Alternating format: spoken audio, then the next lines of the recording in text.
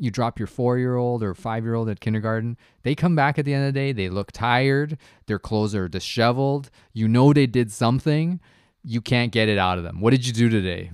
Right? Did you learn something? Yeah. Like it's a literal black box that they've gone into and then they come back out.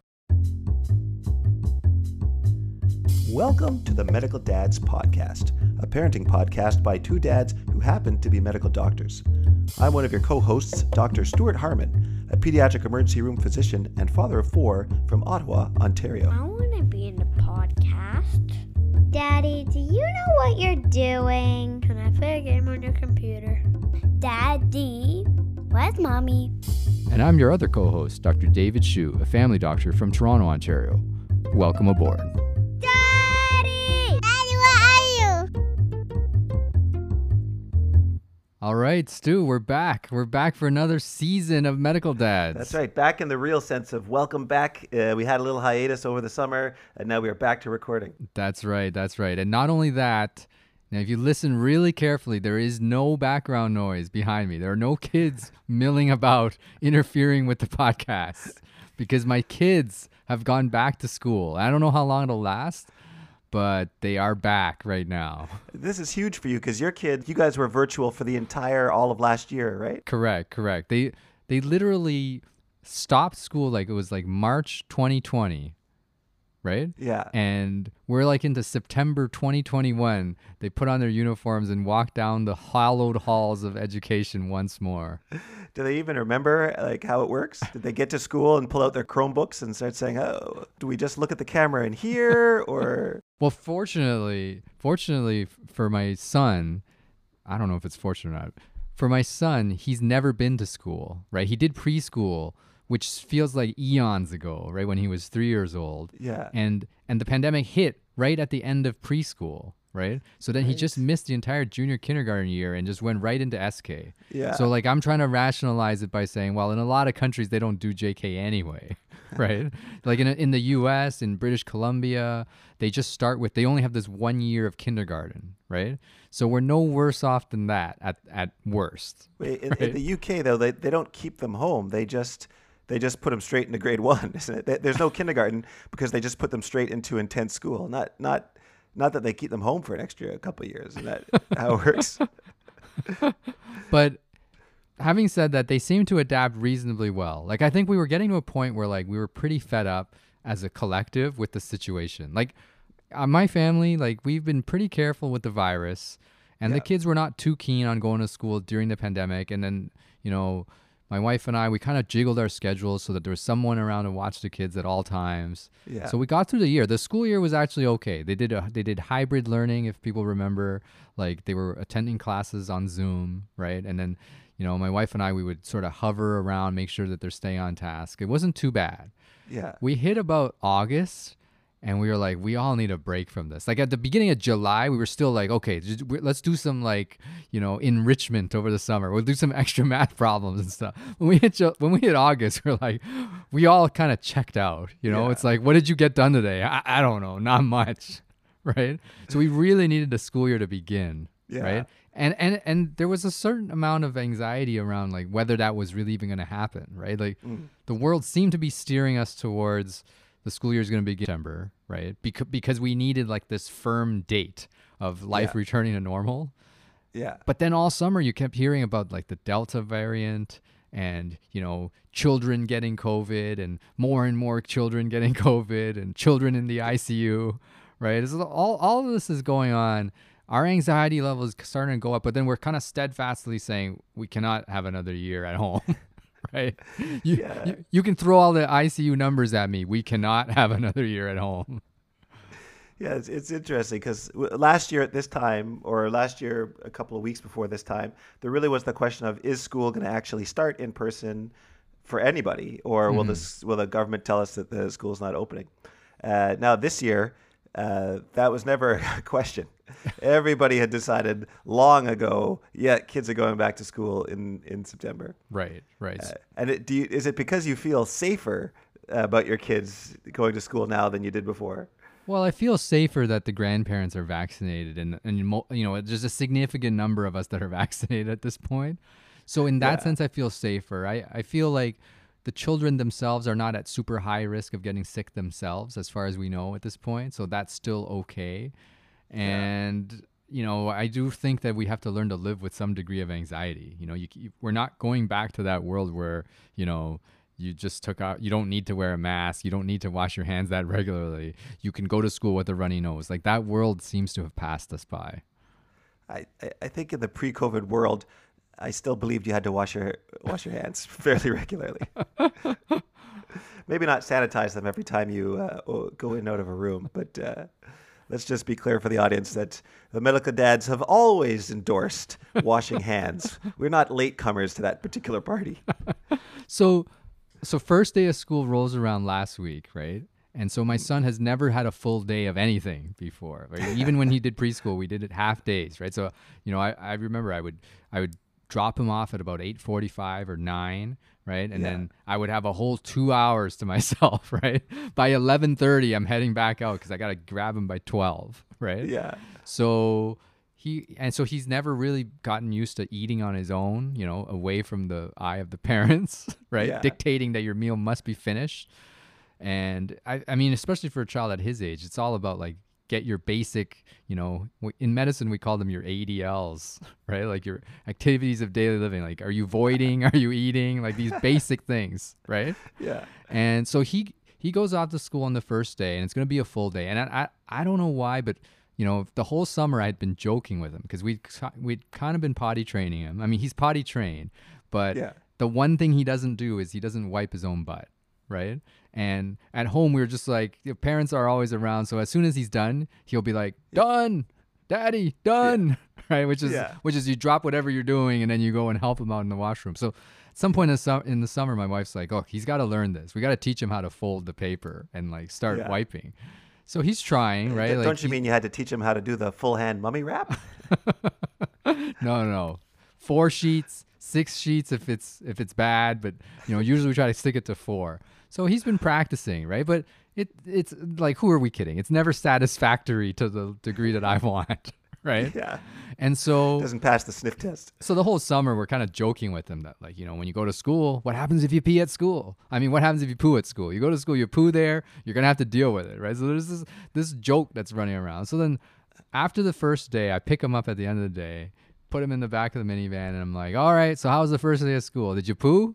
"No." And then I was like, "Okay, that's fine, but did you pee?" "N-O." I'm like, "What? You didn't pee the whole day? That was like 8 hours." Right? He's like, "Never." I'm like, "Never? Why? What's wrong with peeing at school? That wasn't a thing. I didn't know this was a thing." Like, we've done podcasts on holding in your poop all day, right? I didn't know that you could really hold your bladder that long.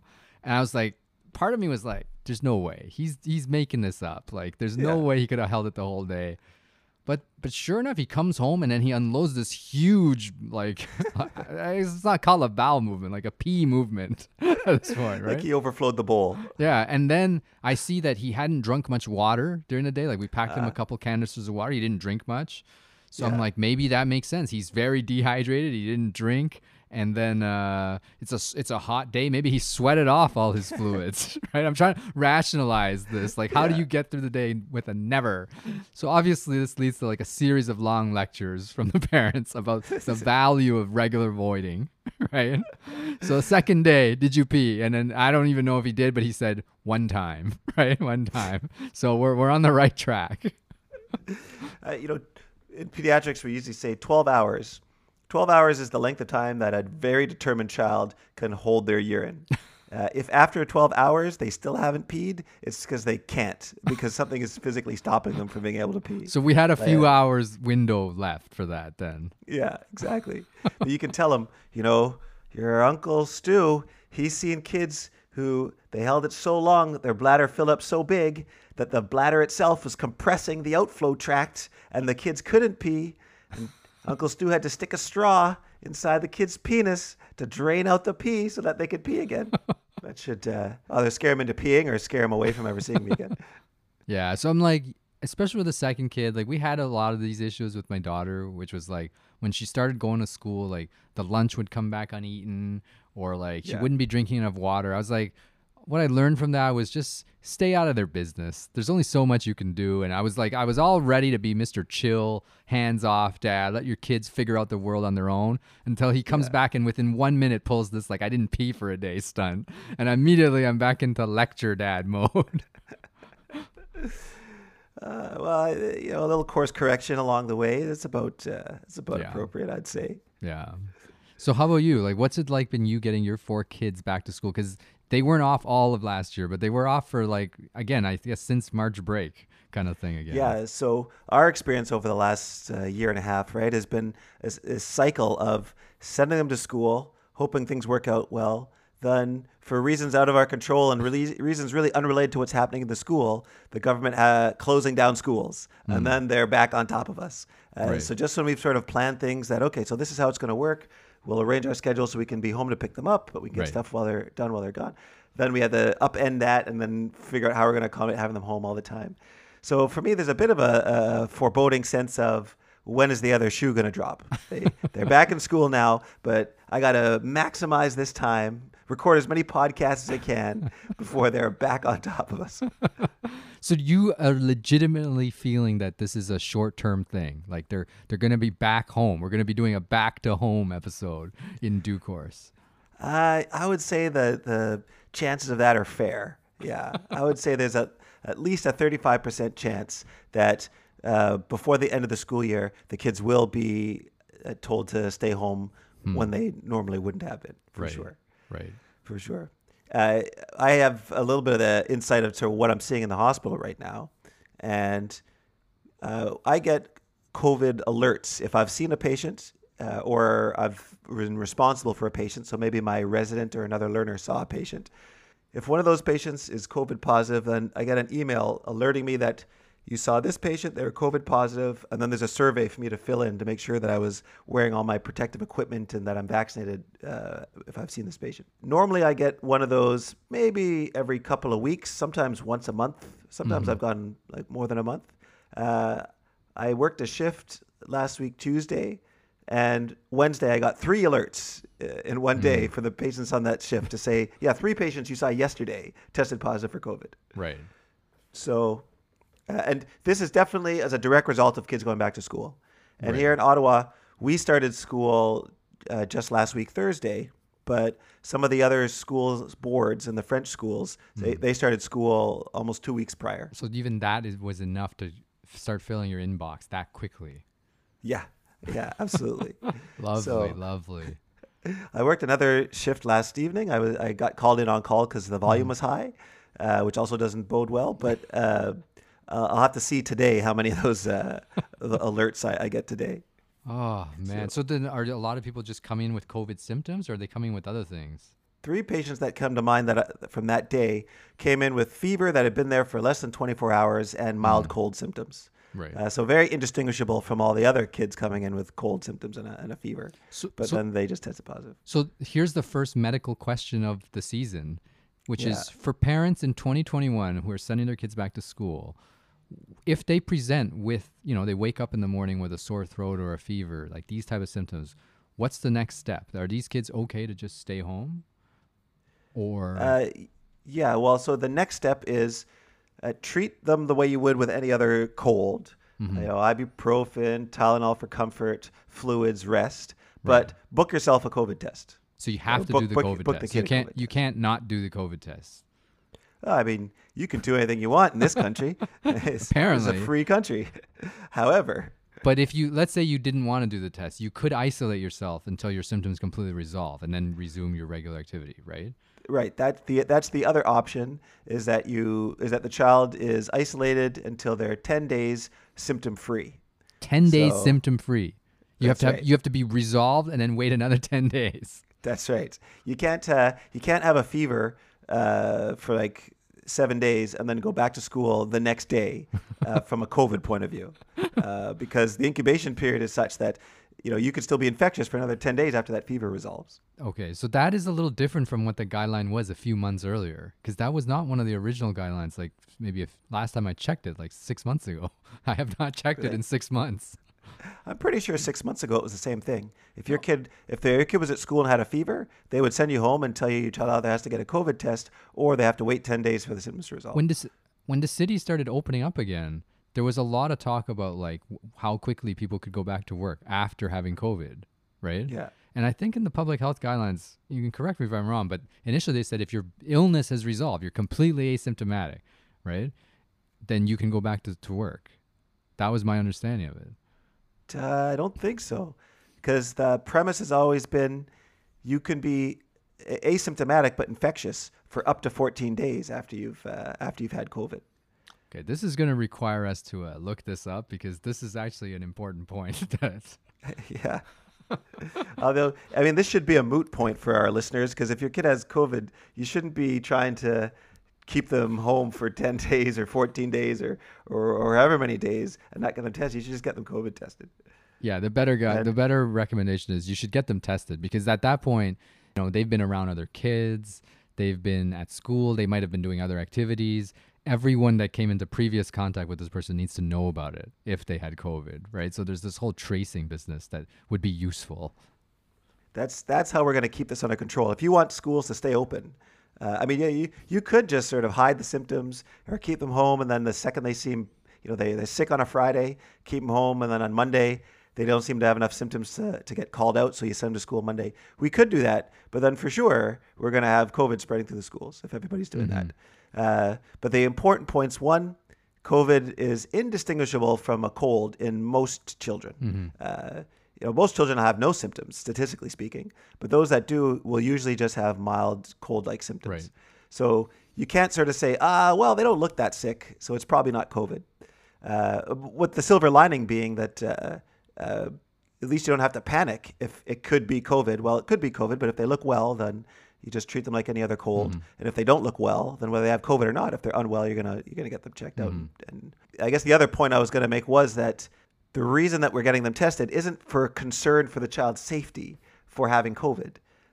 It's more to help us keep track of where the COVID is so that we can help stop the spread. Absolutely, and to prevent all the collateral damage, like all the people the kids are around, from happening. That's right. So I think what's going to be telling for the school year in terms of whether they do close schools down or not, it's not purely just going to be, are we seeing increasing numbers of COVID spreading amongst children? But also, okay, so kids are testing positive for COVID, but if they're all seemingly well, they all have runny nose, coughs, and get better, but test positive, and all less vaccinated adults have no problems, that you're not seeing that, okay, kids get sick all over the place, but not that unwell, but then now their parents are getting sick or their grandparents are ending up in the ICU or dying. If we're not seeing that, then that may settle us into a new normal for COVID, and schools may be remaining open, and we just live in a world where, just like any other cold, we deal with kids getting COVID, but since it's not killing people, it's fine.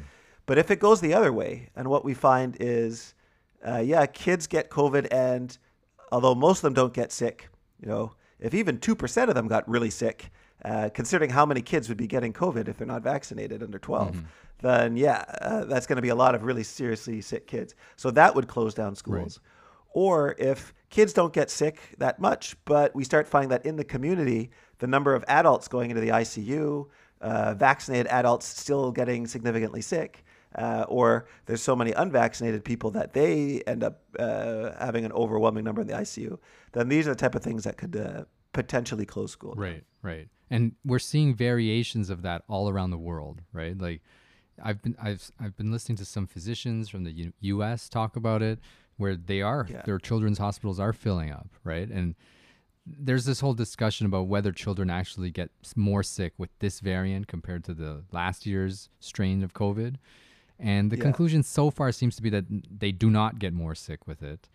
But that, just like what you said, there's so many children being exposed at this point that even that small percentage of them that do get sick, that percentage existed even with last year's strain. But it's just that the absolute number is so much bigger now. That seems to be my understanding as well. Yeah. That the Delta variant and other variants, they spread more easily from kid to kid. So before, kids didn't actually pass COVID from one kid to another very much. You didn't have outbreaks at schools and daycares very commonly where kids are passing it to each other, at least in the elementary school age group.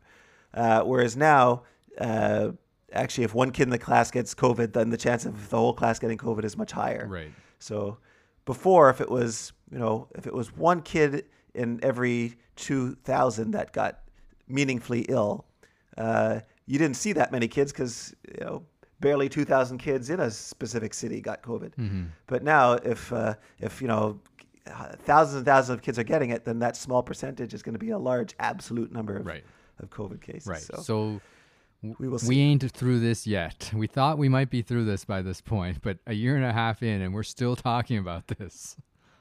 That's right. Now, there is some talk about Pfizer getting fast-tracked to allow vaccination in the under 12 age group. Mm-hmm. So we'll see that could be a game changer. Right. And there's also this element of like unvaccinated adults. In some places, they're referring to COVID as a disease of the unvaccinated. Right.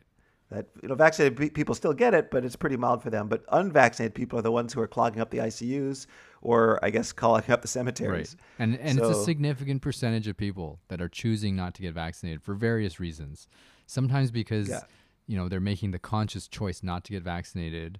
Sometimes because they're worried about perceived side effects of the medication. Sometimes because they're worried about their own health. Like they feel like, there's something wrong with their health, which precludes them from being able to safely receive the vaccine. And some of it is just Facebook propaganda and those Chinese forward chains that spread around like wildfire. I was talking with a teenager the other day, and it came up, are you getting your vaccine or are you vaccinated? Nope, no thanks, I'll pass. Oh, okay. Is there any particular reason for that? Oh, well, I saw the video online, and people get the vaccine, and then they're completely paralyzed and their body can't move. It's like, are you sure that's exactly how that's happening? Oh, yeah, absolutely. I mean, answer me this, doctor. I'm like, oh, gosh, here we go. Answer me this. How come AIDS and HIV have been around, for decades, and they haven't had a cure for that yet. But COVID's only been around for a year and a half, and they've already got a vaccine that's supposed to work. No, that doesn't make sense. I think we need to delete this entire part because it seems to be a gross violation of some fool's privacy. Maybe if you could identify the individual person who said this, but this is I'm having multiple conversations along these lines. Oh, terrible. I mean, it is galling, I guess, in some level. Like, we're a year and a half into this thing. As a society, we probably all of us can agree that all of us probably are in agreement that we don't like COVID. We don't want it to be here. We wish it hadn't even happened. Right? Yeah. And oddly enough, there is a treatment for it now. Like if we all got vaccinated, the thing would actually be over, right? Like they spend all this money in development and made this thing that'll solve the world's problem, right? And people don't want it, right? They're happy continuing the way they have been, the last year and a half, right? Seeing the bodies piling up in the morgue. They're fine with that. Like this is a mind-boggling thing, right? And it speaks to, the era and the time period that we live in, that we just cannot get people on board, and we have to start doing things like paying people to get vaccinated, right? Threatening that if you don't get vaccinated, you're gonna have to do daily testing or make your life a little bit more difficult. All these shenanigans. The thing that can manage this situation exists, and we're choosing not to use it, and it's mind-boggling, but at some level, ultimately not surprising, right? Like. Yeah, it just seems like as human beings, this is it's exposing some fundamental characteristic of human beings as a population. Well, human beings are naturally self-destructive on some level or another. So what's your feeling about COVID now? Like we haven't really talked about it all summer. Like we're a year and a half in, your kids are back in school, maybe with a 30% chance of coming home at any moment. Like, what's your feeling about this thing as an experience a year and a half into it? Well, I think first there was going through that phase of, well, gosh, how long is it going to be before I can get back to even just the basics of normality? So remember when COVID first started, going to the grocery store was this whole like, can we do that? Right. Going to work involved changing your clothes and your shoes and your socks and decontamination. And so we got past that phase where it's like, okay, I can go and get groceries. I can go and do some of these things. So then you start to miss more, not the basic necessities anymore, but the luxuries. And I suppose the basic necessity of seeing your family. Now I feel like with the vaccine, at least in the time being, we've gotten a little bit more comfortable that, okay, my parents are vaccinated, my wife's parents are vaccinated, me and my family's all vaccinated. So although the kids aren't vaccinated, at least when they weren't in school in the summertime, taking all these other measures, there was ways for us to see family and get close again. Kids have hugged grandparents, that type of thing. So now we're kind of moving on to the next phase of things that you miss or things that I miss and things that I like, okay, well now when can I get back to this? Because for the last year and a half, there was no desire on my part to go travel outside of the country, to get on a plane and travel somewhere. It was like, no. With COVID, that's not interesting right now. But I am starting to long for a vacation like that. I'm thinking about, I'd like my kids to be able to go to Disney World while they're still young enough to appreciate Disney World through the eyes of kids. In another 5 years of pandemic, they're not gonna care about Disney princesses. Wait a minute. I thought that the last Disney excursion was not exactly a hit in your family, but you flipped so far as a result of COVID that you're ready to re-embrace this idea that somehow it'll be different this time. I, for the record, was always ready to take another run at Disney World. My personality is such that the idea that it defeated us once means that we have to go back and win. Our family has to win at Disney World. Well, last time I checked, you're not the one making the decisions unilaterally in your family. Absolutely. And at this point, me and the kids are the only ones who are eager to get back to Disney World. So that still hasn't changed. Which is a significant majority of your family, but ultimately still the minority in your family. That's right. That's right. The silent minority. But even just traveling, not specifically Disney World, but just getting on a plane and going anywhere. My family had a trip to France planned that was postponed and then canceled. And the thought of when we could do that, I'd really love for my wife and kids and myself to see Japan. I've never been to Japan. It's somewhere I'd like to see in person. And those are the type of things that it's like, all right, I am ready for COVID to end so I can start to do those things. Yeah, I could see that. I mean, we could go off on a complete tangent talking about all the places in the world we want to see. It's hard to envision. It's hard to envision that stuff would be easy to do, the way the virus is affecting different parts of the world, in Canada, traveling within Canada, maybe traveling to the United States. It seems like it's not unreasonable at this point. But you look at like Asia and all these countries, they're very like careful about who they let in. You go to China now, you got to be in a quarantine hotel for like 2 or 3 weeks, right? That's your whole vacation for the year, like sitting in a hotel. Like these trips are not happening anytime soon, right? Probably not in the next 5 years if I was going to venture a guess. And I'm not really interested in doing a trip where it's like, okay, technically I got into another country, but with all this angst, all these precautions when I came home, all this. So what I'm looking forward to is a time when we could travel normally or as close to normal as possible. And that time, that still feels way off. That's where that sort of COVID fatigue of being like, will this never end? That's where it still feels like. Yeah, I mean, we have one of those. We still have a coupon for the last trip that we had booked that got canceled right as COVID started because it was March break, right? So they're giving us till March of 2022, which is coming up real fast now. We have about 6 months to get on an airplane. Yeah. I'm not sure that's going to happen. Hopefully that it will be a refundable coupon of some sort. So how are your kids handling going back to school from the point of view of having to go back with COVID restrictions? Because they never would have had the experience of attending school in that way, right? They actually haven't had any issue with it, like nothing outward that I've noticed, right? Like they're pretty comfortable wearing masks. And I think that's the experience of most parents is that when the virus first hit, parents were up in arms like, my 4-year-old can't be expected to wear a mask all day. My 8-year-old can't be expected to wear a mask all day. It's impossible for them to wear masks. Yeah. By and large, most children are okay wearing the mask, right? And so that part has been okay.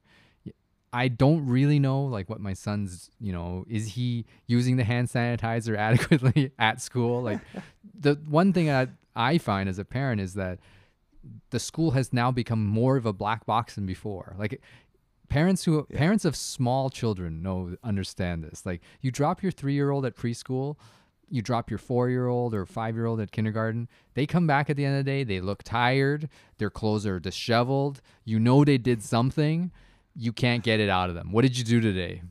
Right? Did you learn something? Yeah. Like it's a literal black box that they've gone into and then they come back out, right? Yeah. Now, before you could sort of get an idea of what they're doing. Like you would drop them off. Like a lot of times the parents would bring the kid right into the classroom, right? Say wave to the teacher, right? Now, like the schools are all like parents cannot come in. The kids are filed in the door and they just disappear into the ether, right? And they reappear 8 hours later. And you literally have no concept of what that classroom looks like. Like, are they sitting in groups? Are they sitting in, chairs? Are they on the ground? Like, I know nothing, right? There could be nothing going on there all day, right? So it is a strange experience for us. But from their standpoint, I haven't heard any complaints. Like, I think the nice thing about them being cooped up for so long is there's really literally nothing for them to complain about. Everything's fresh. Right? It's similar to how, as much as I hate commuting, I haven't complained once about driving them to school and back because it's been 2 years since I've had to do this. Yeah, I know what you mean. My kids actually have started walking to school this year. This is a big milestone. These kids who are in grades 1, 3, 5, and 6, they're walking to school now. And the walk from my house to school is about 1.5 kilometers. So they're walking where I can no longer see them. Like they're gone, and I can't hover over them. They're walking to school alone without you. Yeah, just the 4 of them. Wow, and they have to cross streets and stuff to get there. Yeah, they have to cross several small streets, but yes, no major highways or anything like that. But they do have to cross streets. Ah, okay, so that's not bad. What's the difference between this year and last year that you made the switch now? Well, one of the things is that with my wife now completely working full time as a teacher and me doing shift work, we're not going to always have the timing work out that we'll be able to be there to walk them home and walk them back. Right. Especially the walking home. Like my wife will, on days when I'm working in the evening, my wife will get home just around the same time they will if they walk, but she wouldn't be able to get there in time to pick them up. Yeah. Wow. Sounds like another milestone. I'm not even ready to think about when I would be okay with letting them walk. I mean, I don't think it'll be an issue because our school is very far, unfortunately. Yeah. But I remember walking home on my own for years and years as a kid. But it seems like it's something that's not as commonly done now for parents. Yeah, I mean, there's always the age-old thing about, in my day, we were allowed to do whatever we wanted, and I used to light fires and go to Vegas, and my parents never cared, as long as I was home for dinner. Whereas these days, everybody is so tight. So that it always feels that way. But yeah, it does seem like parents, or at least a lot of parents, are a lot more nervous about that than they used to be. And this is funny because we grew up in the age of probably the peak of hysteria about kidnappers. So when your kids go walk to school, like how does your school do it? Like I know a lot of schools are doing like this checklist where the kids got to like write down, or the parents have to prepare like a checklist of what symptoms they don't have. And you can't get into school without this checklist being complete. Like that's happening in the school board in Toronto, and it's also happening at our private school. Like there's all these lists. So on top of all the other stuff you had to do in the morning before you hustle your kid out, you have to get this checklist ready. Like, do you have to do something like that? I believe there's something that you just have to do this checklist sort of online, and you don't have to actually submit it anywhere. So that seems like a futile gesture of anything. Absolutely. But I mean, what's the point, right? The same checklist, if you were already going to send your kid to school and ignore the things on the checklist, then having the checklist, you're just going to lie about what you put on the checklist in the first place. Well, that's the thing. Like, so the checklist at our school is quite long. There's like probably 20 questions, right? Like, do you have a runny nose right now? Are you coughing? Have you been in contact with someone with COVID? Do you have a fever? How high is your temperature? Like, literally, if you actually sat there and thought about the question, right, and you actually had to process the question, it would take you 10 minutes to do the thing, right? Yeah. And I understand that we're not expected to actually think through the answers, right? My problem is I only have 65 minutes, from the moment I wake up to the kids being dropped off. And during that time, we have to get the meal ready. We have to get the lunch ready. They have to get dressed, brush their teeth. Yeah. And now we throw in this checklist, right? So today what happened was I was already out the door. Kids are getting ready to get into the van. And I realized didn't do the checklist yet. So then this thing's hanging in the back of my head the whole way to the school. So I know that once I stop the car, I'm going to have to open up my iPhone and start entering the checklist questions. At the end of the questionnaire, I then have to take a screenshot of the checklist for the first kid, then do the whole thing again for the second kid, right? To make this even worse, I recently switched from Android to iPhone. So I have no idea how to use the iPhone. I'm half paranoid that the window's going to close. And then I have facial ID now, right? But facial ID doesn't work when you have a mask on, right? So I have to re-enter my password 16 times, and I'm scrambling to try to take the screenshot, which fails 18 times. I'm with the kids in the line. They're right at the front of the line, and I'm scrambling to get this checklist done, right? And clearly I'm not reading any of the questions. No, right? Does somebody actually check the list? Yes, there's a person at the door. You have to hold up the screen that has the green light button that says that you've passed the checklist, and it has the kid's name and the date to be allowed in. So they're very careful about this. It's nice. I like how they're taking all these precautions, but they're certainly not making my life easier as a parent, right? I've heard in the public system, instead of using an app, they have a paper checklist, right? So the kids are given this sheet, and parents have a stack of these sheets. So on the weekend, Sunday before the week starts, you just check all the boxes for the rest of the week. You don't have to do the checklist again, right? Not sure how effective that is in preventing COVID, but you know what? This is the world we live in. I think for my school board, you can go online and there's something sort of through the city that you could go to that you would fill in the questionnaire, and it would, if you say an answer that would be a red flag, it will tell you, okay, for this symptom, you should do this. But you don't then have to then print that off and bring it to So school. wait, you keep using words like could and would as if this is all an entirely optional exercise. If nobody's really checking it, then it is essentially an optional exercise, isn't it? Yeah, so this is the status of drop-offs. It is a bit different than what I remember back in the day. Yeah. So for my kids, they don't have to do. My kids, nobody has to show anything when they arrive. In fact, they kind of discourage parents from lingering around the front of the school. Right. The last thing you need is a crowd of 50 parents all trying to shove an app in the teacher's face. It's spread out, people, spread out. So yeah, the kids, you do all your stuff at home, and then you just send them, and then they have a gate that they have to go through, and they have different entrances for kids in different grades to try to keep them spaced from each other. But how do you think, well, I guess let me ask you this. Have your kids so far had to get COVID tested at all throughout this? No, none of us have. We've been been very ensconced in our habitat for the last year and a half. Yeah. So how are you feeling about that possibility that the kids are going to have some kind of cold symptom and then have to get a COVID It's not a test? huge deal. I mean, I think the solution to this is, as a medical care provider, right? I feel like I just need to stock a lot of these kits in my own office, and then I can screen them at my leisure. I feel like that's the actual solution. These rapid test home kits? Yes. Okay, those are garbage. I should just put that out there. That well, you might as well use a magic 8 there's ball. There's a bunch of kits that they're selling to medical offices so that you can do point of care testing. I don't know how effective they are. Oh, I'm sure there's a lot of things they're selling to medical offices. But these kits, it's not that they are known to give a ton of false positives, but they're not that reliable in ruling out COVID. Okay, lovely. Yeah, I met someone over the summer who was describing how their whole family had gotten COVID, and where they sort of trace it back to was the father had a job where he worked with other people and like a construction site or something like this, and so they had to do a COVID, one of these rapid tests every day. So him and the person he was working with both did the tests, both tested negative in the morning.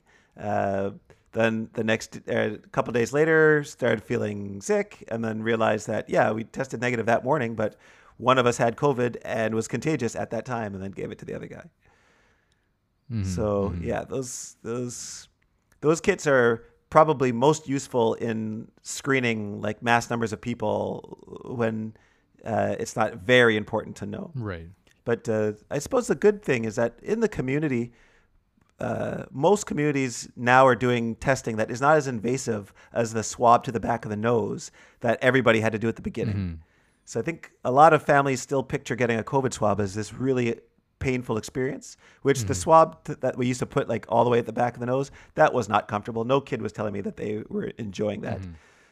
So the occasional kid would say it tickled, but most kids rate it between a 2 and a 6 in terms of how comfortable it was.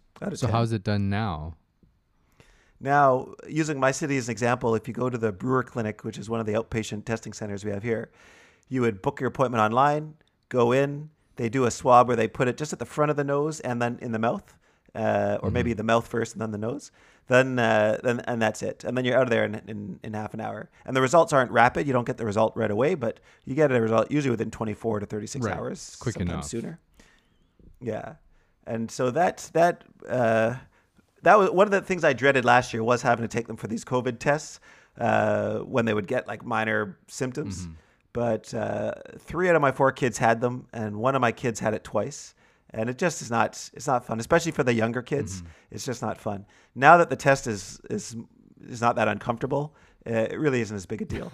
I don't dread it the way I did last year. Lovely. So then in terms of like the situation now, like for example, your kids, the grandparents are vaccinated, right? A lot of the people you're around are vaccinated. So what's your feeling about the kids have gone back to school, so their chance of being positive is a little higher? Is it okay for them to mingle with their grandparents indoors or share a meal with them at this point? I feel like right now is the sort of point of like, they better get it in now because we may not be able to do it later. So if the grandparents are vaccinated, then the risk of them mingling with the kids is pretty low. I wouldn't sort of say I'm going to stop that, although I do still think it's a good idea to use some of the basic precautions, trying to be outdoors when you can, that type of thing. But for right now, I'm okay with them being around the grandparents. But I think we do need to be keeping a close eye on how this plays out over the first 4 weeks back at school. Because in general, there's an incubation period for most of these little viral illnesses that kids get. So it's not the first day back at school that you start to get a sense of, okay, here's how bad it's going to be. Right. It's usually about the 3rd week, 21 days after the first day of school, that you start to get a sense of, okay, here's how bad things are. So what about other things? Like right now, a big thing that I see is that restaurants are open. People are eating indoors, with some restriction on the number of people that can be in a restaurant, but not much restriction really. Like most tables at restaurants are full. Some of the restaurants have set up these like not glass, but see-through barriers between tables, right? Yeah. Like how comfortable are you with that at this point as a recommendation for parents? So far, as a recommendation for parents, I guess I just recommend, follow whatever your local guidelines are. That seems reasonable, but just make sure you don't deviate from the guidelines. But in terms of what I personally am, where I'm at, I am okay with having patio outdoor restaurant visits with friends, but I'm not that keen on going into a restaurant right now. Yeah, likewise. I've only been on a patio like 1 or 2 times, maybe a couple more if you count. We did a couple day trips in the summer where we ended up like in the middle of a town and eating on the patio. But like it's something about seeing all these people with no masks on their face, eating and drinking in close proximity to one another. Not that comfortable with it yet still. Yeah, I've had a few visits with like 1 or 2 friends at a time in a patio setting outdoors. And with the family, we've gone to patios a couple of times. And I got to say, it's been pretty nice. One of our longtime listeners, probably one of our top 3 fans, our good friend Jesh from medical school, he was in town not long ago for something, and him and I met up on a patio and had lunch together. And I got to say, it was really, really nice to see this guy in person and have a real in-person conversation. I'd say that was probably even worth getting a little mild COVID. Maybe not like COVID pneumonia death. I wouldn't have died for it, But that was worth a little bit of like, I'm vaccinated. I got some mild COVID symptoms. Yeah. You and I say was that okay now, from the COVID. okay? I hung out with him on a patio like a week after you saw him. So if I get Yeah. COVID, I'm coming for you because that thing passed right through him to me. There's worse diseases.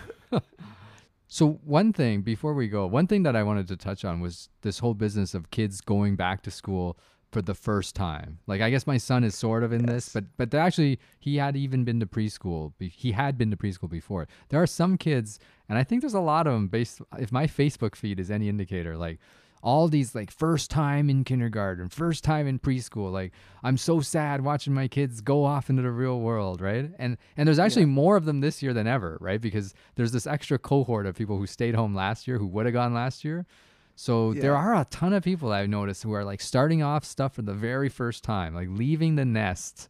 So thinking about this, like what do we have any advice for these first time parents? Like you've gone through this 4 times with your kids. I've gone through this twice. You know, like what can we tell parents who are sending their kids off into the real world for the very first time? And it's a very uncertain real world, more so than ever before. Well, from a medical dad point of view, especially talking about the current situation with the way things have been with COVID, I just remind parents that normally, under regular circumstances, the average kid gets 6 to 8 colds a year. Right? 6 to 8 colds over the course of a typical viral season. Right. That's actually normal. So pre-COVID, it was common for parents to say, "Oh, my kid has had one long, never-ending cold that's lasted for 4 months." It's like not never-ending, but it only gets better for a week or a weekend, and then we seem to have runny nose and congestion. Yeah, during Christmas. That's it. So for a lot of parents who are sending their kids away for the first time, whose kids have been at home for the last couple of years, someone might have a 4-year-old now who they spent, age 1.5 to age 3.5 at home. And doing it in a context when not only is the kid at home, but everybody else around them is taking extreme precautions that would prevent the spread of not just COVID, but the usual viral illnesses that kids are getting. People have had a very, very skewed view of what normal is for kids getting sick over the last couple of years, right? Especially if your kid is really young. If your kid is going to preschool or something for the first time, they may be a 2-year-old who has never really gotten sick before. So my advice is, if your child gets a cold, gets a fever, do not panic. And if it seems like your kid's getting a lot of colds and a lot of viral illnesses, it doesn't mean that they have some kind of immune disorder or there's something wrong with them. Right. It probably just means that now their immune system is seeing these things for the first time after having a couple of years of everybody in the world being relatively sheltered. But your body does have to face these things sooner or later to gain immunity. So it is normal for you to start having what we were talking about. Seems like my kid's having a never-ending cold, or they only get better for a few days at a time. Now, when you sent your kids last year, they were in school for maybe like 2/3 of the year, or maybe a little less than that, right? Yeah. Now, did they get as sick as often as before, like in your like estimation? Like, or No. They're not, right? No. Even with them being in school, kids in school during COVID did not get sick nearly as often Because of the as masks kids and the distancing and all the That's right. precautions, right? That's right. Exactly. But we're seeing that those precautions are lightening up everywhere. Probably the school is the place where that's most enforced. But all these activities and getting together with friends and all the stuff that I know people are doing or kids are doing out there, that stuff people have become more and more comfortable and relaxed with.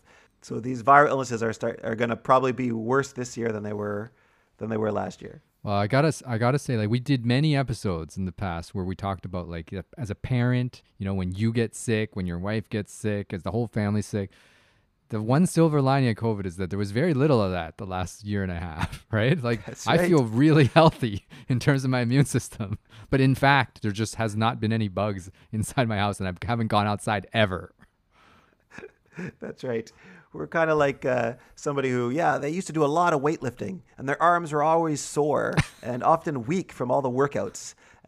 Now they've done no workouts. They haven't lifted anything heavy for 2 years. And they're like, I feel amazing. My muscles aren't sore at all. I must be so strong now. And then they can't lift like a 2-pound weight. Oh. That's what our immune systems are like. Well, certainly that's what our kids' immune systems are like for the kids under 5. Frightening.